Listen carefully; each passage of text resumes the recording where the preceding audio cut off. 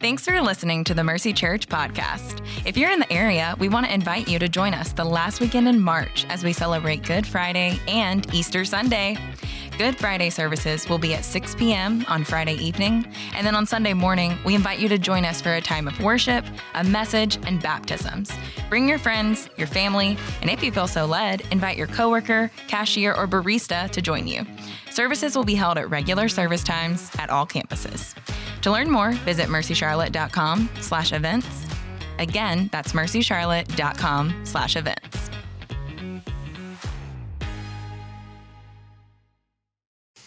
All right. Hey, good morning, Mercy family. Good morning. Hey, kind of a cool day today. There are a couple of holidays that our country is celebrating today. This is not Christian holidays, but they are holidays that here in our nation we're celebrating, and God always puts his church in a certain time and place, and it's there, the church is always put there to point people back to him and who he is. And I just see a couple of echoes of eternity in these two holidays today, so I just wanted to acknowledge them. The first is Juneteenth, so happy Juneteenth, everybody. This is the holiday that acknowledges June 19th, 1865 in Galveston, Texas. It's when the last of the slaves were set free, and we as the church look at that and we go, hey, all people are created in the image of God and therefore worthy of dignity and respect. People were never meant to be property. They were meant to be free to worship in spirit and in truth. And so we look at that and we see just a little bit of Christ's prayer being answered on earth as it is in heaven, where we will worship side by side, every tribe, tongue, and nation together. And so we celebrate. And then we look at the other holiday today, which is Father's Day. It's happy Father's Day to all the dads that are here at our church. And what of course we see in Father's Day, an echo of eternity where God presents and reveals himself as Father, right? So we, dads, are supposed to echo the Father's voice into the lives of our children. It's really a hard job, all right? And we get it wrong all the time. Apart from the grace of Christ, we have no hope, right, dads? We all know that for sure. But we know that we have an image that we can look back to and say, this is how we are to love our children because of how God loved us. So it's really cool just to see the echoes of eternity. And I encourage you as you go through just life as a citizen of heaven, as Paul has talked about in our letter to the Philippians, to think, what does it look like to help the world around me see eternity through what's happening in the present, right? All right, with that said, let's get over to Philippians chapter 3. We got a lot of work to do today. If you're new with us, we're walking through this letter this summer, the letter to the Philippians, and I want to kind of remind us of the situation that we're walking into as we get in today. The author is a guy named Paul, the Apostle Paul, and he is in a Roman prison. A first century Roman prison. It's not great, all right? It's not comfortable at all. And the reason he was put there is because he was preaching the gospel. And what we saw a couple of weeks ago is that some of his old friends who he thought were his brothers in Christ, they're actually some of the ones trying to keep him in prison so that they can have his platform. And yet, despite this, he's unjustly in prison for preaching the gospel. His friends have betrayed him. And still, this guy is brimming with joy in this letter. And what we're going to get into today is, why is Paul joyful when his life is not great? But this is not what any of us would consider a great situation. He's gotten the go-to-jail card a lot of times in the monopoly of life. And today, we're going to hear the deep reason why Paul is joyful when his circumstances and like present situation and future outlook are way worse than what his resume deserves. I want you to hear that. What we're going to see is that the Apostle Paul has an awesome resume and yet a really rough life. And despite that, there's something that keeps him joyful. And I'm telling you, we need this. We need to embrace a Christianity that carries us through suffering, and also a Christianity that can defeat the thing in our hearts that plagues our faith, and it's called entitlement. I've seen this to be a huge hole in our theology. When suffering comes our way, what often happens is we get mad at God, and I'm not talking about the initial emotional reaction. The Psalms make plenty of room for that. It's okay. Why, God? How long, O Lord? That's okay to cry out. I'm talking about the settling in attitude, this perspective of our suffering that says, God, this is not fair that this would happen to me. Why would you let this happen to me? God, look at all I've done for you. And y'all, Christians experience suffering. There's nothing in our faith that exempts us from suffering. There's plenty in our faith that says we're going to have suffering. But like all humans, we're human, we suffer. And oftentimes some experience, whether a significant life discomfort that's either really intense or really prolonged or both. When that comes, we can start to think, I don't deserve this. And that, unless we allow the Word of God to deal with us and the Spirit of God to deal with us, that will morph into, I wonder if God's even real. Because a just God would not allow this to happen to me. I deserve better. But the Apostle Paul, today, he doesn't just say, oh, it's going to be okay. He gives us a whole new perspective. He's going to show us his resume in chapter 3, the things that make him secure and happy. The things that used to make him secure and happy. But then he's going to turn around and say, actually, he's found something way better. Something that can't be taken away. Something no amount of persecution or bad circumstance can shake. So what we're going to do today is we're going to tackle head on the idea of self-righteousness. What this is, as the Apostle Paul is going to bring it up, what it is, why it is actually so toxic to your soul, to your faith, to your eternity, and then why Christ's righteousness is so much better. I'm so excited. The stuff the Apostle Paul is talking about is the breakthrough so many in our context here in Charlotte need. We need freedom from the kingdoms we are trying to build and finding the better way of Christ, all right? So we're just going to walk through Philippians 3. We're going to go 1 through 11, and we're going to see what it is, why it's so toxic, and we're going to finish with just the better way of Jesus and the blessings of embracing Christ's righteousness. All right, well, we'll start in verse 1. Y'all ready? I feel like you wanted to say yes even more, but again, I'm not going to be the guy that gives you a second chance, so we'll try again next week, guys. I know Northeast is more ready than Providence Road. That's cool. I'll make it a competition. All right, here we go. Verse 1. In addition, my brothers and sisters, rejoice in the Lord. To write to you again about this is no trouble for me, and it's a safeguard for you. All right, so whatever Paul's about to say, he is glad to say it, catch this, again. You know the old adage that whenever you're sick of saying something, the person you're saying it to is just starting to hear it, okay? Whatever this is, and I'm contending that the thing that he's going to say is the danger of self-righteousness is so important that it's a good safety measure for you to hear it again. Almost as if think about this, when talking about our own pride, maybe we don't hear everything we need to hear the first time that we hear it. So maybe if you're sitting there and you're thinking, you've been in church before, you've heard sermons on a familiar topic, good news, you are exactly the person that Paul is writing to today. The rest of us, pretty aware of our pride and locked in. But if you're like, yeah, pride bad, Jesus good, heard it. You're the one that needs this. This is for you. Be encouraged. Verse 2, watch out for the dogs. Watch out for the evil workers. Watch out for those who mutilate the flesh. Dogs, evil workers, mutilate the flesh. We can assume these are all the same. He's repeating for emphasis. And he's saying 3 times, watch out for these. Those who mutilate the flesh are evil, and they are among you. What's he talking about? Verse 3 gives the clue. For we are the circumcision, the ones who worship by the Spirit of God, boast in Christ Jesus, and don't put confidence in the flesh. We are the circumcision. That is a strange thing to say. I mean, unless there's got to be something going on here. There's a contrast that's happening. Those who, go back to the previous verse, those who mutilate the flesh, Paul's talking about circumcision. And what he's getting at is this new church has people from different backgrounds in it. Some of them are Jews, some of them are Gentiles. The Jews would have been circumcised as children according to God's law because God commanded the Jews to be circumcised as a sign that they were his people. Well, now some of these Jews have become Christians, but then there are Gentiles who are not circumcised.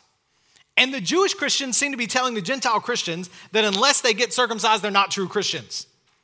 Kind of like Christians today who say unless you dress a certain way or act a certain way or vote a certain way, you can't be Christian. But Paul says, no. We are the circumcision. And the we is the ones who worship by the Spirit of God and who boast in Jesus. They don't boast in a circumcision. In fact, Paul's like, we don't put any confidence in this sign of circumcision because that's a sign that we actually have some control over. And because we have control over it, we could take pride in accomplishing it. At its core, y'all, this is what self-righteousness is. Confidence in what we can do. When I say confidence, I mean where you find your security and status, right? Let me give it to you this way. Self-righteousness is whatever it is about us that we think makes us acceptable and valuable. All right, pretty simple.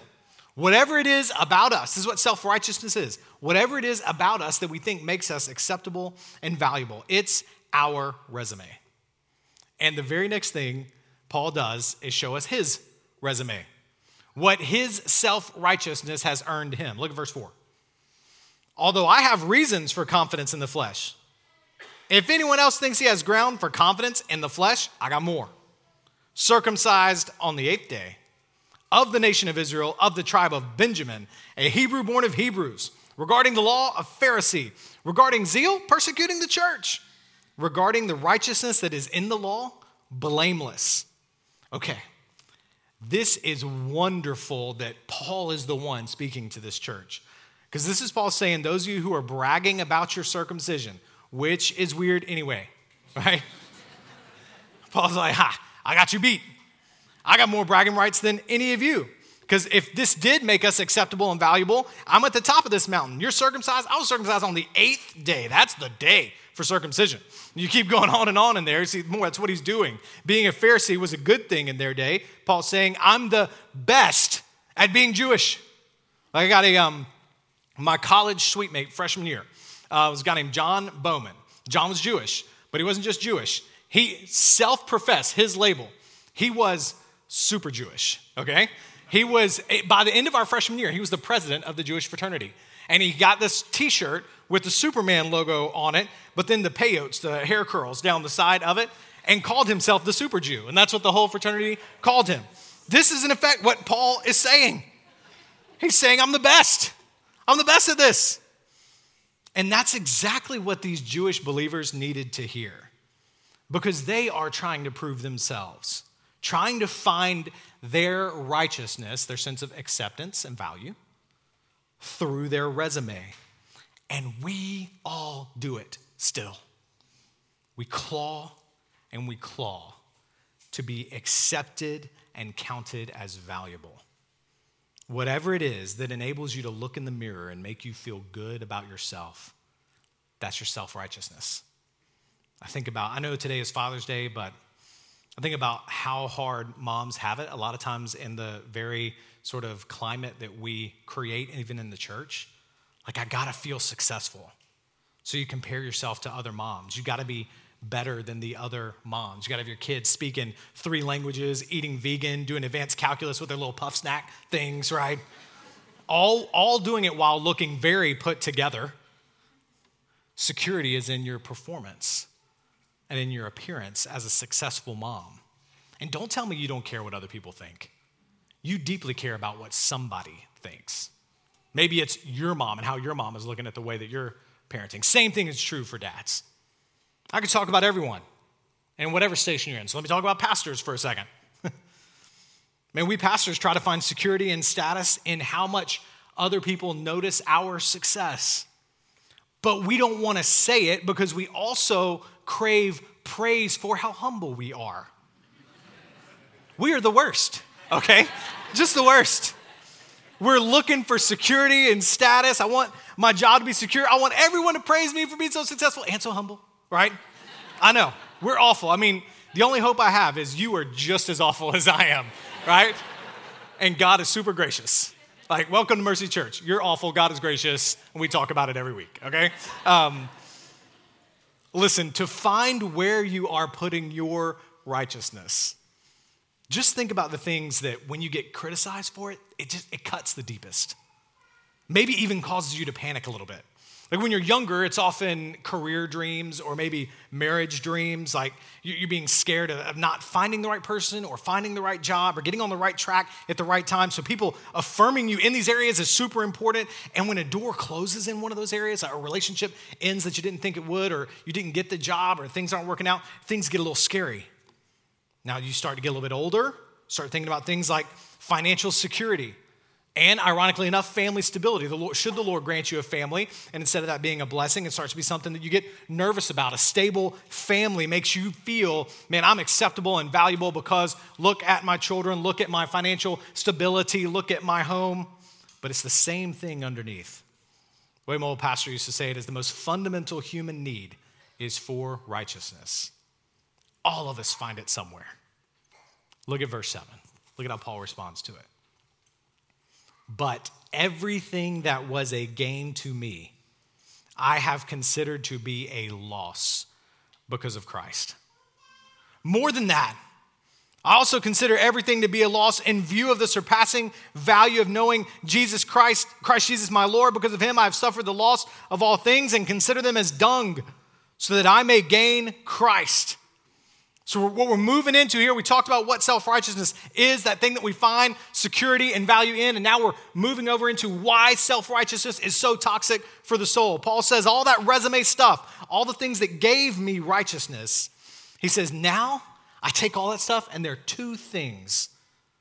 I categorize them two ways now that I've found Christ. They are loss and they are dung. Now let's just start with dung, okay? I have middle schoolers, maybe that's why. All right. The Greek word, welcome to your Greek word lesson for the day. The Greek word for dung is skubala. Isn't that a great word? Scuba with an L-A at the end, skubala. And it really just is skubala. It even sounds like it's just bad, right? Let's try this out together. Both of our campuses, on the count of three, we're going to say skubala, okay?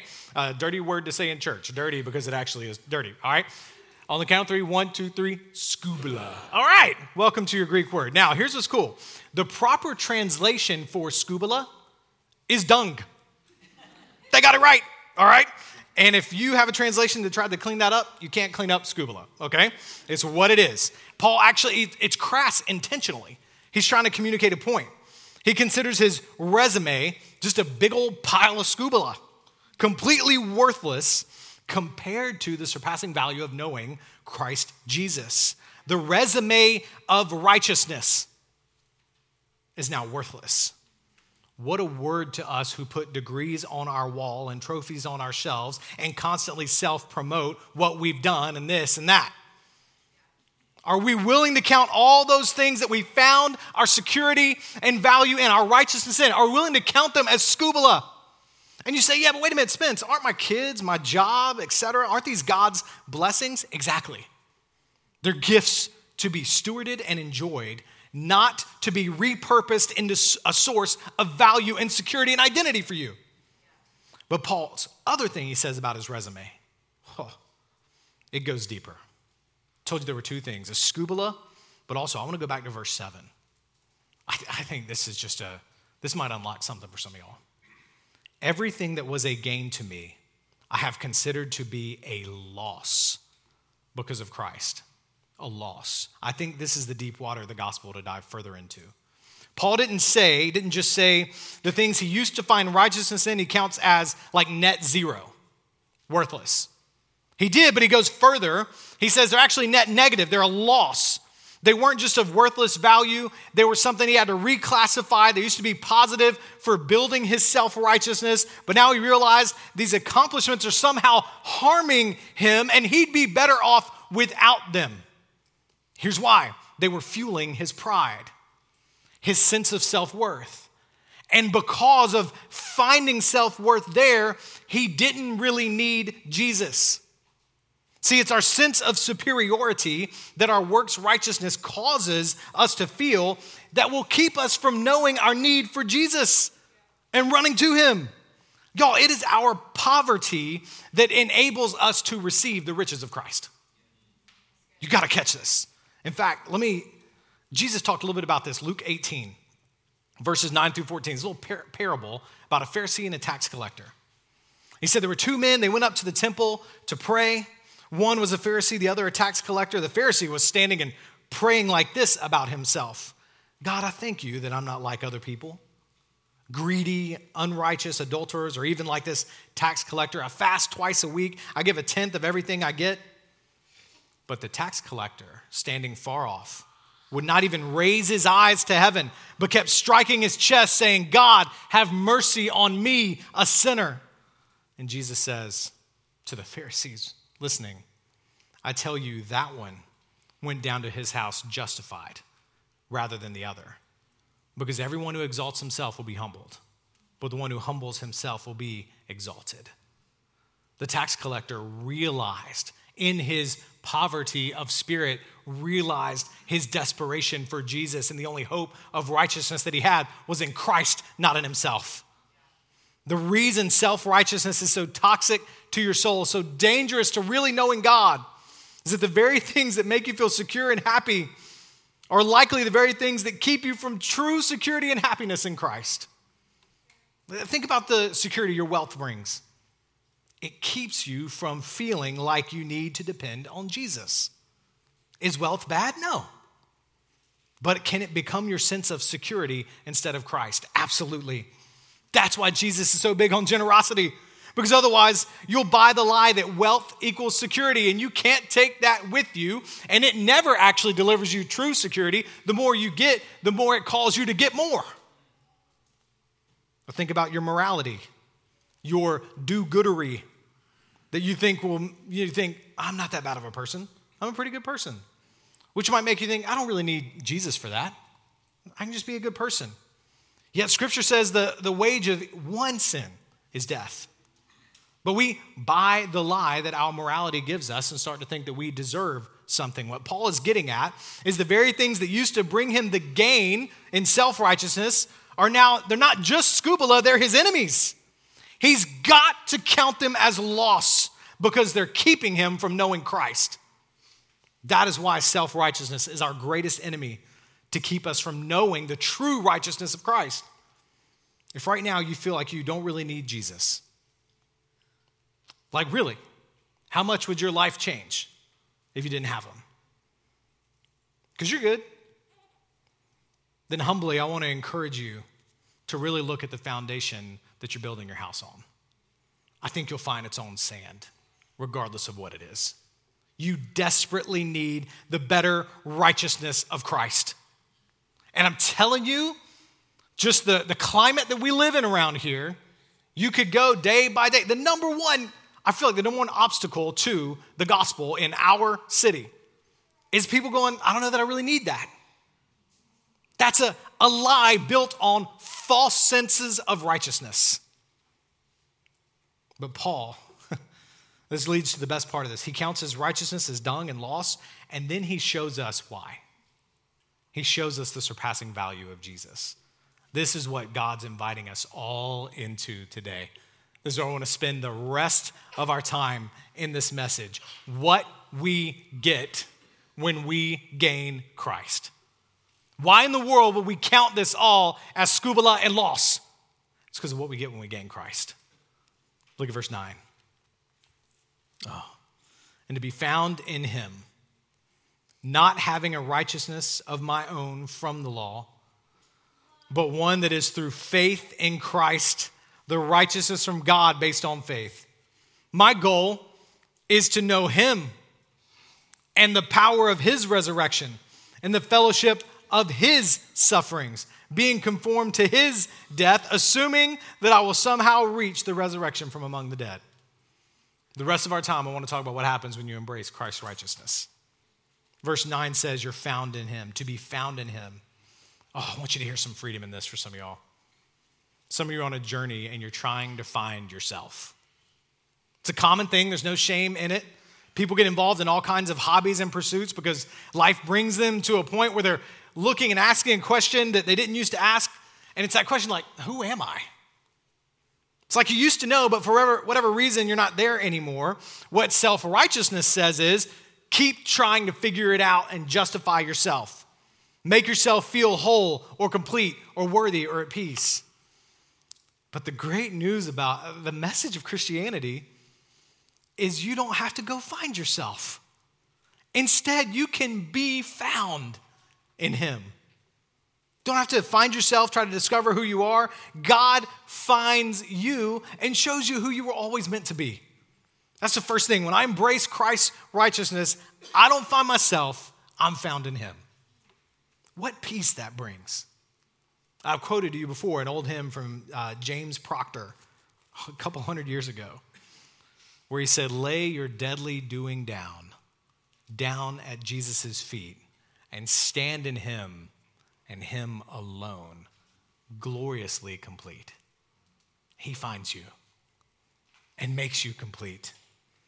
The second thing in verse 9, through faith in Christ, we get God's righteousness. Not only are we found in him, but we get God's righteousness? That's crazy to me. That's perfect righteousness, perfect value, perfect acceptance, perfect holiness. The perfect righteousness of God is now yours in Christ. When I embrace Christ's righteousness, I receive righteousness not by faith, not by works. I get the holy, perfect righteousness of God by faith in what Christ did for me on the cross. Because Jesus, the perfect Son of God, transferred that righteousness to me. It's amazing. This is a blessing of the gospel. C.S. Lewis called this the great exchange. He said, Christ who is perfectly righteous and you who are perfectly a sinner. You and I, we're sinners. He takes our sin up on the cross and transfers his holiness and perfect righteousness onto us. And we're now reconciled back to God the Father. This is so good for the one who's striving and trying to be accepted and valued. Those past mistakes that you're trying to work so hard to make up for, so that maybe you can be somebody again worthy of something, you can rest. But you can receive righteousness by faith in what he has done for you. Look at the next blessing of embracing Christ's righteousness. You can know him, verse 10. Know Jesus. Man, I say this every year when we study the Psalms. Our aim is here at the church. It's not just to know about God. It's to know God. Christianity isn't the study of God.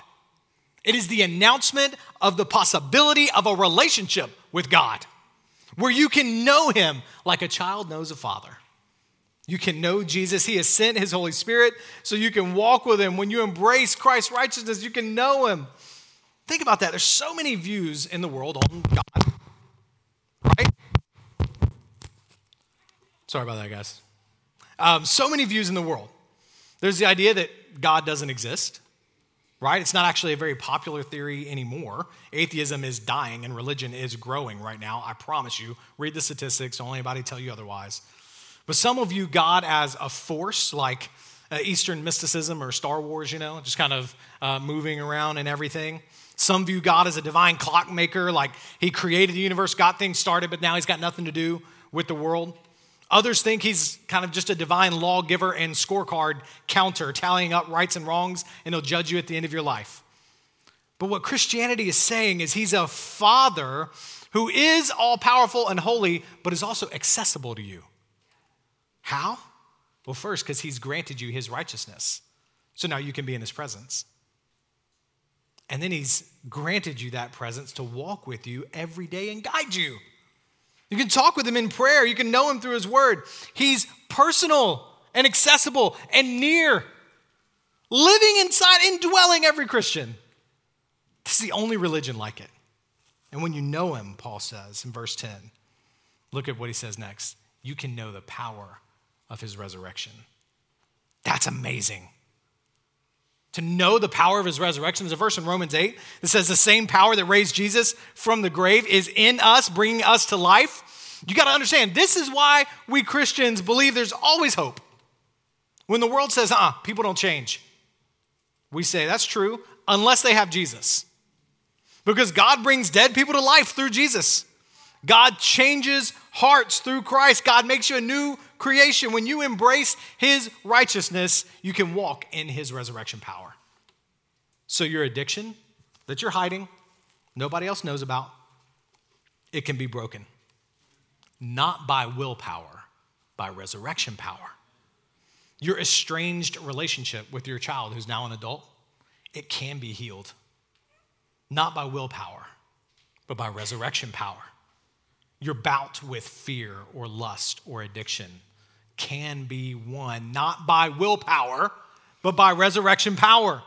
Your marriage that is in a stalemate or ice cold right now can be brought back to life, not by willpower, but by resurrection power. And that's us getting down on our knees and saying, God, not by my righteousness or for my glory, but for your glory and by your righteousness would you work here.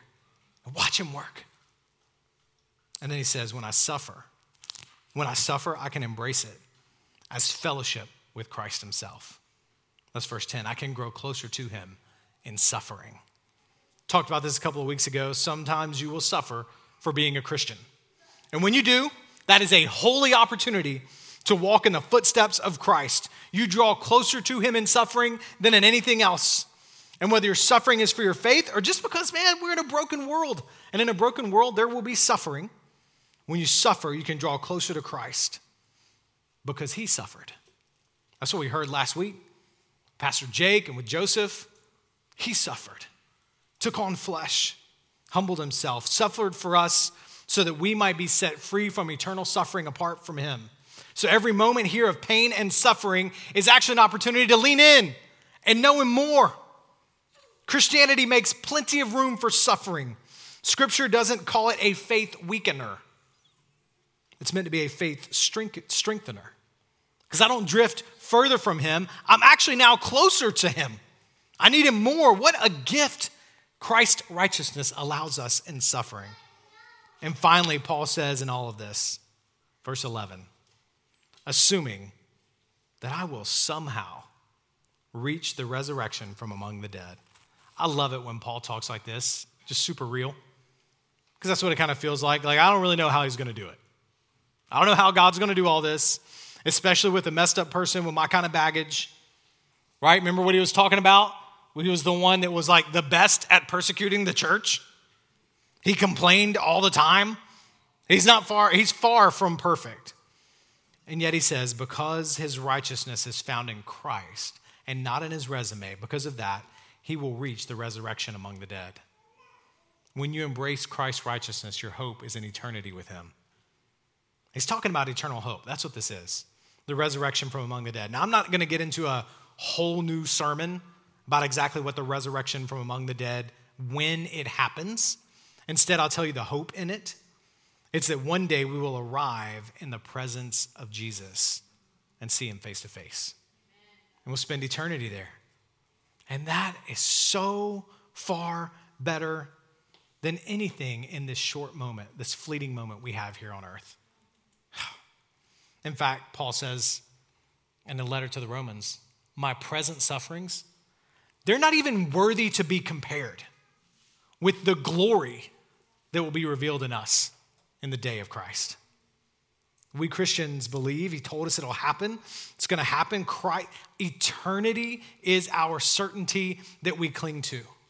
And so we put our righteousness in him, our security and value in him, and in him alone. I don't want to stand in anything that I have done, lest that get in the way of receiving all that God has for me in Christ.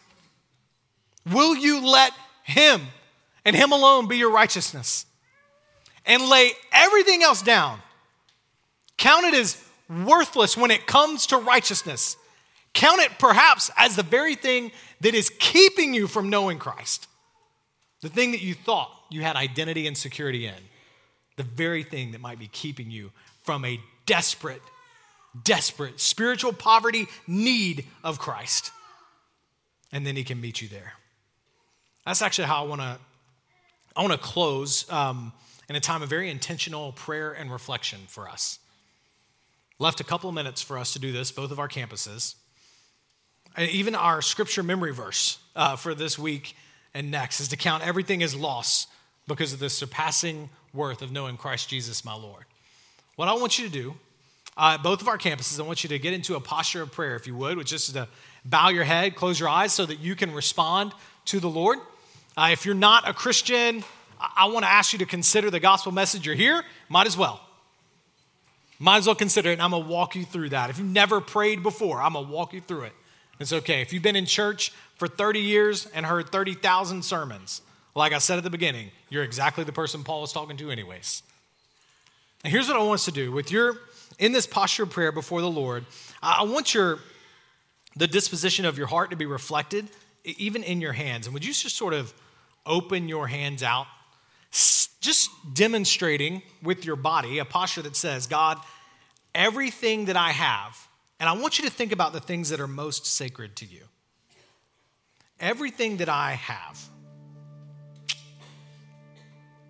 I'm going to count it as loss, as worthless,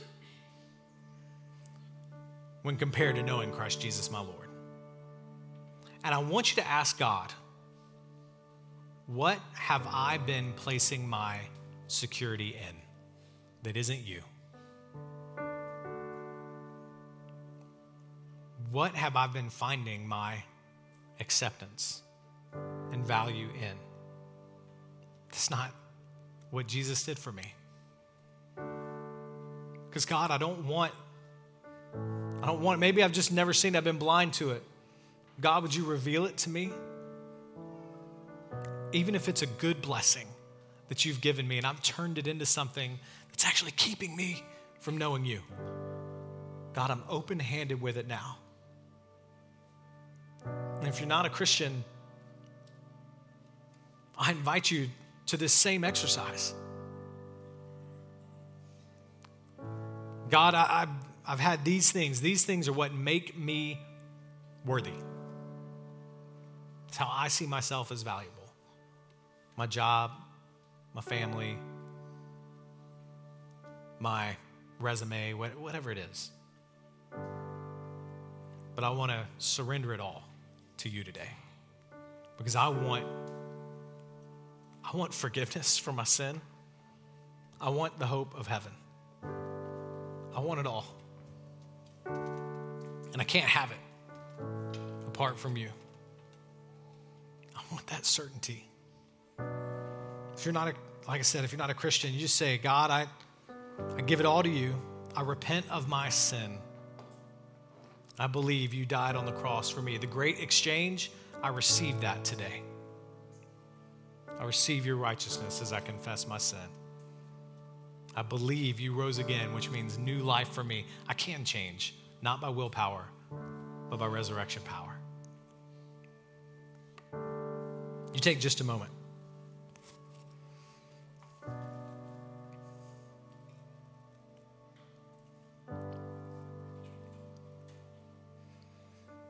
God, all we have.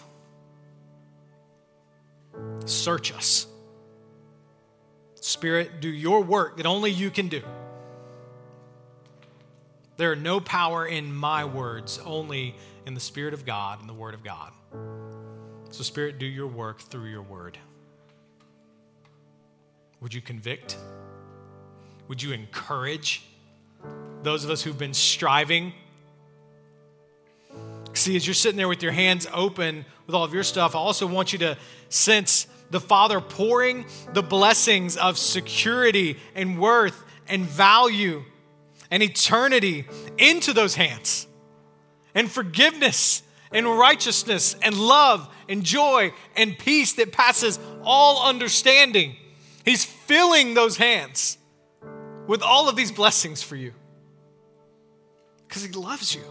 He's a good Father who loves you. Thank you, Father, for the surpassing worth of knowing Christ Jesus our Lord. We sing, we celebrate, knowing that our words, our songs, man, they can never do you justice. But they bless us as we bless you. We worship you and we praise you and we say thank you for your grace to us. In Christ's holy name, amen.